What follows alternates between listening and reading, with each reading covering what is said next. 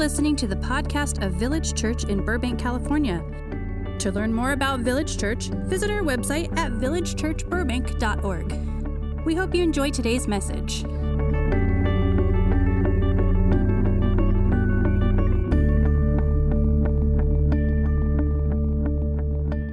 Amen. Next weekend is going to be the end of an era. We will finish our series that we've been in since September on the Sermon on the Mount. And so that'll be coming to an end next weekend, which means this weekend is the second to last sermon on the Sermon on the Mount. And tonight we're going to be looking at the Golden Rule and the Narrow Gate. And that's, in fact, the title of the sermon. The Golden Rule and the Narrow Gate. Let's look at our passage together. Matthew chapter 7, verses 12 through 14. Are you ready? Yes. All right. In everything, do to others as you would have them do to you. For this is the law and the prophets. Enter through the narrow gate. For the gate is wide and the road is easy that leads to destruction, and there are many who take it. For the gate is narrow and the road is hard that leads to life, and there are few that find it. Now, in this short little passage, we find the golden rule and the narrow gate. First, let me say a word about the golden rule. The golden rule is the ethic of treating other people the way we want to be treated. Do unto others as you would have them do unto you. And this has become the foundation of what we call human rights. You know, right now in the 21st century, in most parts of the world, almost universally, across national barriers, ethnic barriers, religious differences, it's almost like we have this commonly shared assumption that human beings have inherent value and they deserve to be treated with a certain level of dignity just because they are human beings. And so that's become an ethic that forms the way that so many of us as nations around the world operate. This informs our laws. It informs the way we view other people. We understand that human beings have inherent worth. This is why we have programs to feed the homeless here in Los Angeles. Because we believe that it doesn't matter who a person is, how much money they earn, what the color of their skin is, what their story is. They are a human being, therefore they deserve to be treated with a certain degree of dignity. And that fuels our efforts in the world. And it's a wonderful thing, and it's an understanding that's shared all over the world. But here's something I think we need to understand, is that the world wasn't always this way. We take it for granted, but this has been the product of the influence and the impact that Jesus Christ and his movement have made for the last 2,000 years. I guarantee you in the first century, the Roman Senate weren't sitting around having debates about the human rights of slaves. They didn't think like that. It just wouldn't have occurred to them. And yet here we are now in the 21st century, and there's almost this universal understanding that it doesn't matter who a person is, what their story is, what their life is like, what the circumstances surrounding them are.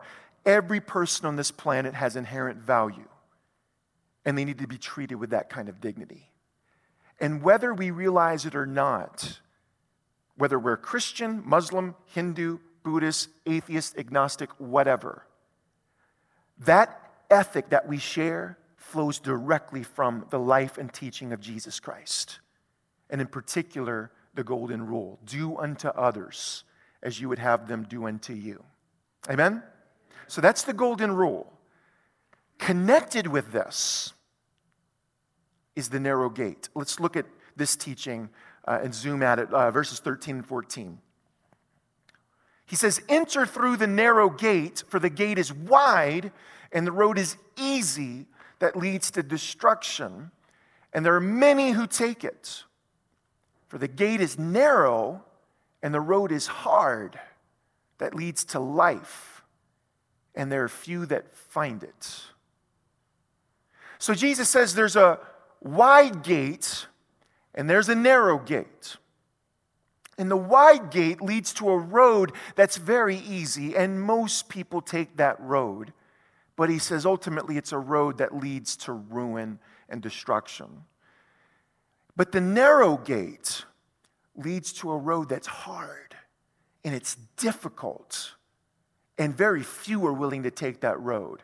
But this road doesn't lead to death and destruction and ruin. This road ultimately leads to life the way it was meant to be lived, the kind of life you crave, fullness of life, or what Jesus would call abundant life. So watch this, side by side. Here's what I want you to see. For some of you, this is going to be a totally new way of looking at this. Side by side, in the same breath, Jesus gives us the golden rule and the teaching of the narrow gate. Now, here's the scandal of this passage, is that even though the golden rule and the narrow gate are being taught to us in the same breath, and in context, they are absolutely connected with one another, the scandal is that somewhere along the way, we have tried to pry them apart and to treat them as two totally different ideas, as if they have absolutely nothing to do with one another. So that the golden rule just becomes a nice little platitude that we tell our kids in kids' church to get them to get along with one another. Now, little Johnny, the Bible says, do unto others as you would have them do unto you. So share your trucks or whatever. And then we take this teaching of the narrow gate and we turn it into a 30-second prayer to invite Jesus into your heart. We tell people, Jesus is the only way. He's the only Savior. So call upon Jesus, invite him into your heart so that you can get saved and go to heaven when you die. And somehow we think that that's what Jesus is talking about here, and it's not. Because Jesus specifically says, this is what I'm telling you, this is something that's hard. The narrow gate leads to a road that's difficult. It's not easy.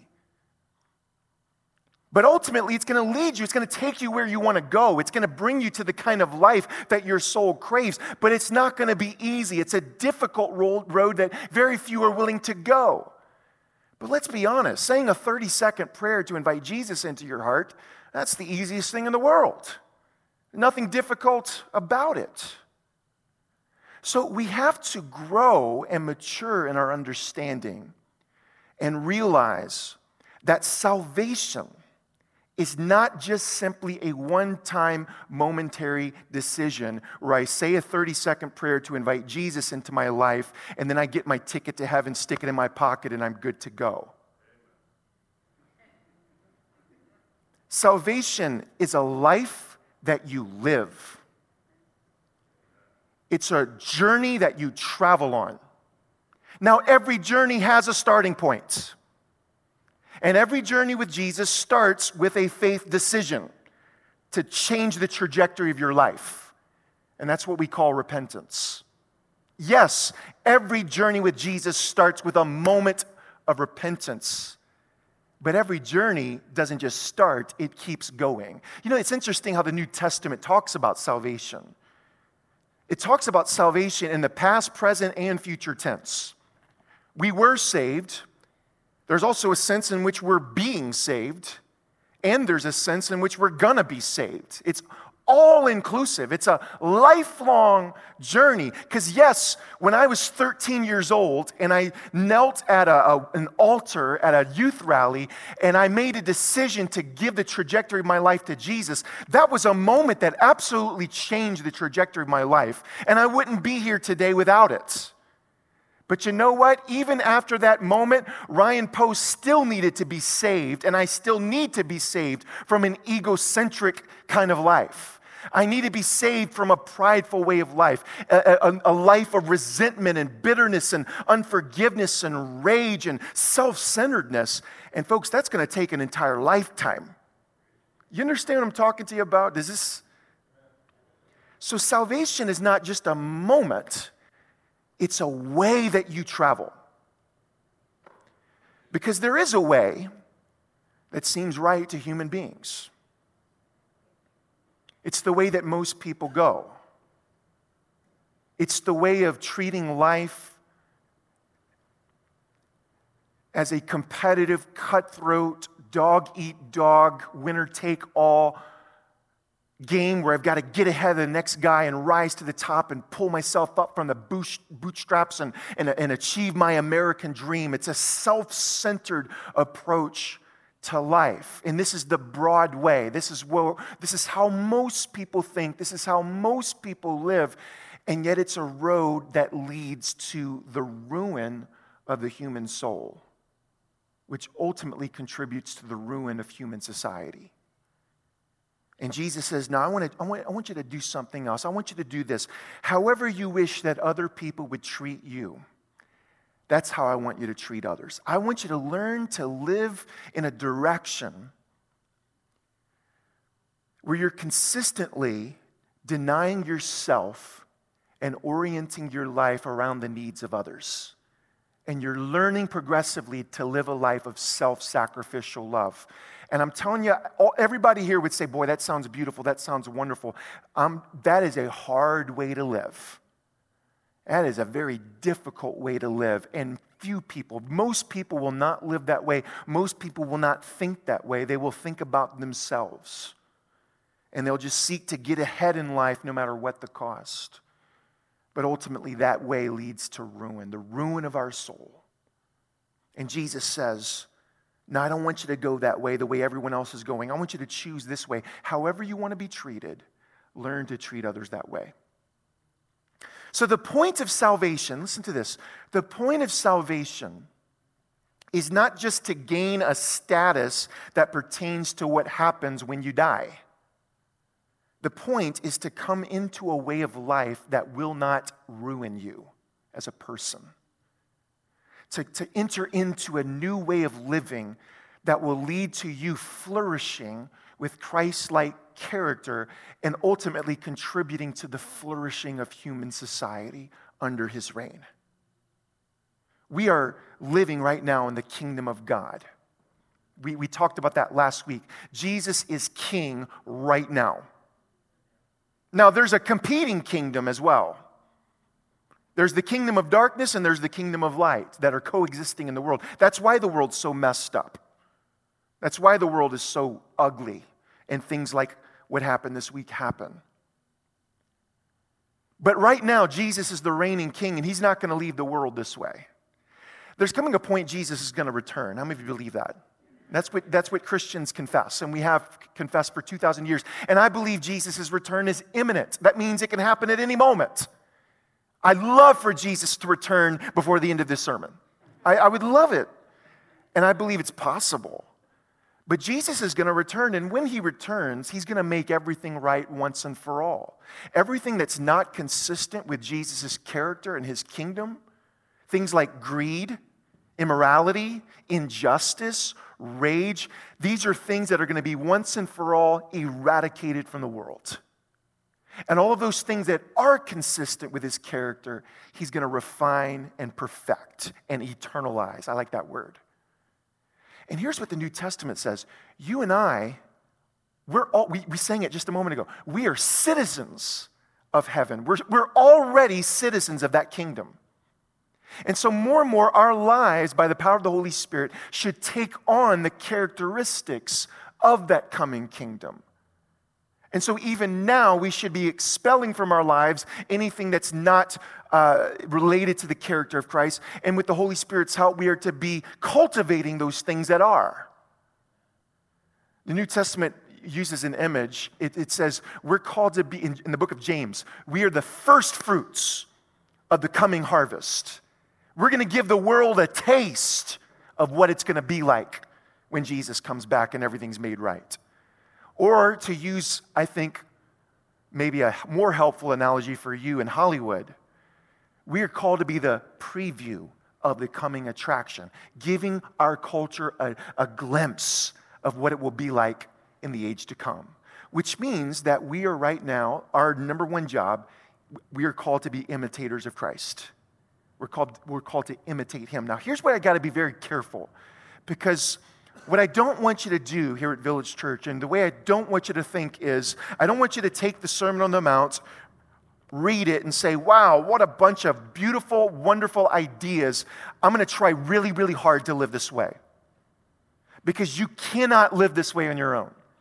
That's going to lead you into frustration, disillusionment, and despair. But when we believe upon Jesus, we become connected to Him, grafted into Him, like a vine is connected to its branches. And as we remain connected in Christ and abide in Christ through the formational practices of worship and prayer and scripture and community, what we're doing right now, as we remain in Christ, we're like branches that derive from the vine the life and the grace that are necessary to empower us to actually live the way Jesus is calling us to live. So I want to make this very clear to you. You can enter through the narrow gates. And you can travel down the hard, difficult road of living a life of self-denial, orienting your life around the needs of other people and treating others the way that you would have them to treat you. And how is that possible?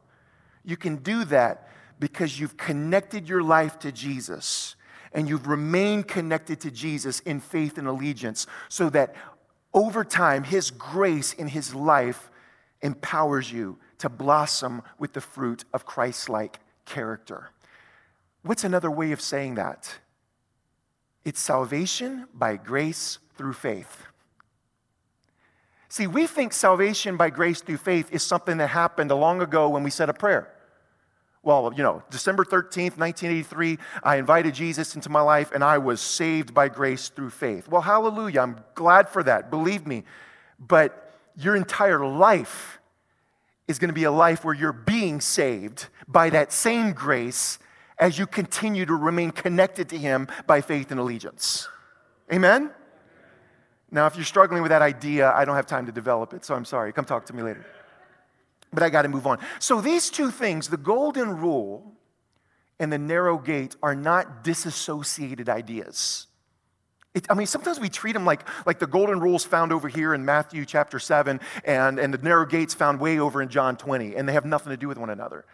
And when we keep them apart, it can produce a Christianity that becomes very self-centered, which is to say no Christianity at all. But the golden rule and the narrow gate, I need you to see today, are absolutely inextricably connected. Somebody say amen. All right. Now, here's the last thing I want to share with you. Here's the last direction I want to take this. If you and I are going to fulfill the golden rule and learn how to consistently treat others the way that we would want to be treated, it's going to be necessary that we learn how to confer humanity upon others and prayerfully consider what it is like to be them. Now, this is something that we're not naturally inclined to do. Each one of us is born into a certain cultural, religious, and national context. So, speaking for myself, Ryan Post, I am three things. I am an American, I'm a Protestant, and I'm a Caucasian.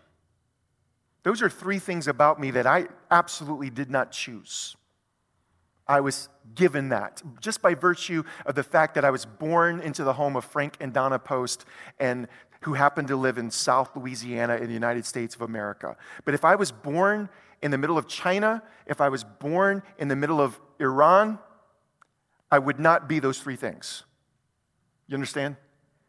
So that was handed to me. That way of being in the world, that framework, that lens through which I interpret the world, that was handed to me. I'm an American, I am a Protestant, I'm a Caucasian, and that is not my choice. It was not something that I did anything to earn, and you can't blame me for it. It just is what it is. And this is the lens I was given to look at the world. So what needs to happen for me, as often as the Spirit leads, is as I'm centering myself in prayer and silence with the Lord, I need to give the Lord some opportunity and allow him to probe my heart and ask questions like, what would it be like to be an immigrant from Central America living here in Los Angeles? What would it be like to be an Armenian immigrant living in Glendale? What would it be like to be an African American whose grandparents lived under Jim Crow and whose parents went to school in segregated schools? And I'm born into that context. And what would it be like to be a Muslim living here in the United States of America post 9/11? And if I am that person, how would I want to be treated by those who call themselves Christians? I'm just telling you, this is where we've got to learn to go there. Because our number one job, and this is the most important part of the sermon right here, don't miss this part. Our number one job as kingdom people is to confer dignity upon every person we see. And we have to learn, and the Holy Spirit's got to help us, but we have to learn how to perceive and treat every person we see, no matter who they are, as someone who is made in the image of God and a person for whom Christ died. Therefore, this is a person who has unsurpassable worth, and I'm going to reflect that to them in the way I relate to them. That's my number one job. I'm not saying it's my only job, but it's the most important job. I can do all my other jobs towards that person. I can share the gospel. I can tell them their sin, even though I don't think that's always our job. But we can have all of these other opinions that may or may not be right. But if we don't get that right, we're wrong.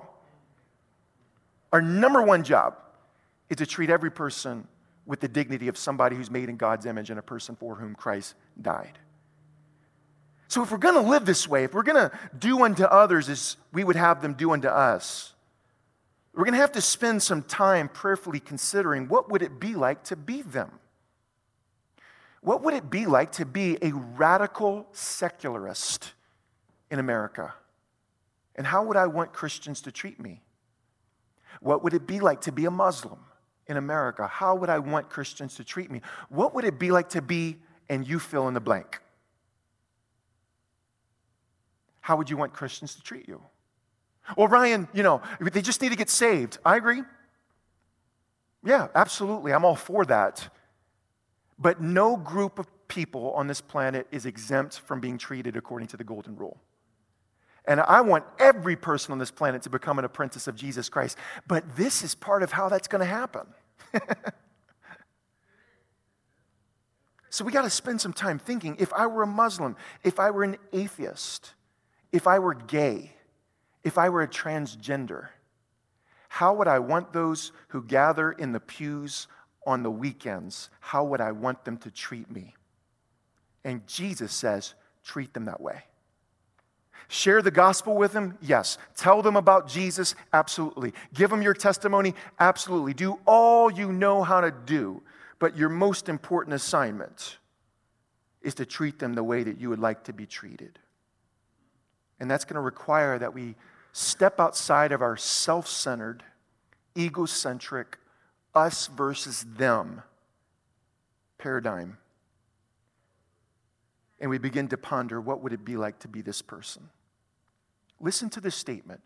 True morality consists in how well we care for one another, not in what sort of behavior we impose upon one another. True morality consists in how well we care for one another, not in what kinds of behaviors we impose upon one another. I want to share a story in closing. It's a true story. I heard this recently. There was a man who was in prison for a long, long time. I don't even know what his crime was, but he was in prison for a long time. And during the time that he was in prison, he never went to chapel service, never went to worship. He didn't call himself a Christian. But eventually, after his prison sentence, he was released. And he just figured to himself, here I have an opportunity now to changed the trajectory of my life. And maybe I ought to give God a chance. Maybe I ought to go to church. And so he picked a church at random, I guess. And he attended church this week, that one weekend. And a week later, somebody asked him, how did it go? You went to church. What was it like? And he said, well, the pastor got up and he preached a sermon. And the whole sermon, he was telling me how horrible this particular political figure was and how this person's ruining America and destroying everything. And the person said, well, are you going to go back to church? And he said, absolutely not. He said, and I'm going to quote him. This is exactly what he said. He said, because I don't need a preacher telling me who to hate. Wow. I don't need a preacher telling me who to hate. What a wasted opportunity. Don't we have something better to do? Don't we have something good to tell? And demonizing people, using people, commodifying human beings for our own self-interest is the broad way that leads to destruction, the great danger of which is the ruin of our own soul, the irreparable damage to the human soul. But the narrow gate, the hard, difficult road of living the golden rule by God's Spirit, this is what it looks like to follow Jesus, and it leads to the kind of life every one of us longs for. So I want you to bow your heads and close your eyes with me as we just create a space now. I don't want to put too fine of an application point on this sermon. I just feel like maybe there's multiple things that God may speak to just different people in this room. But we're going to create just some space, some silence, some quiet, a prayerful moment. And here's the first thing I want us to contemplate as you're sitting there in quiet. And I just want you to imagine it's you and Jesus right now. And I want you to first contemplate God's goodness to you. I want you to right now think about the ways God has been good to you. Count the expressions of God's love towards your life. Think about the mercy that He pours out upon you every day. The grace that He pours into your life every day. That despite our own failures over and over and over again, His faithfulness remains secure. He never relents. He never forsakes. He never stops pursuing us. But His constant beckon and call is to come back into the fold. He's good and He's merciful and He's gracious.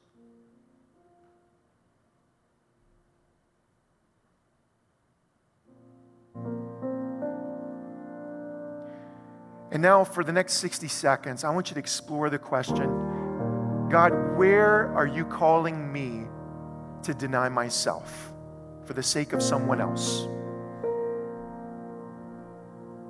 How are you calling me to deny myself for the sake of others? I just want you to sit in silence over that question for the next 60 seconds.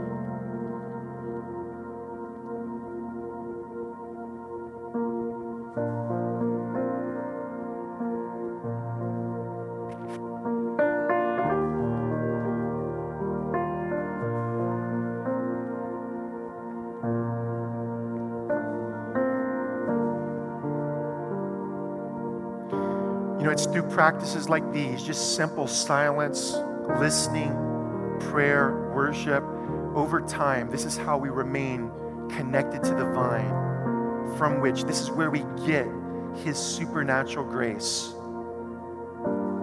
that empowers us to actually live the way He's called us to live in moments like these.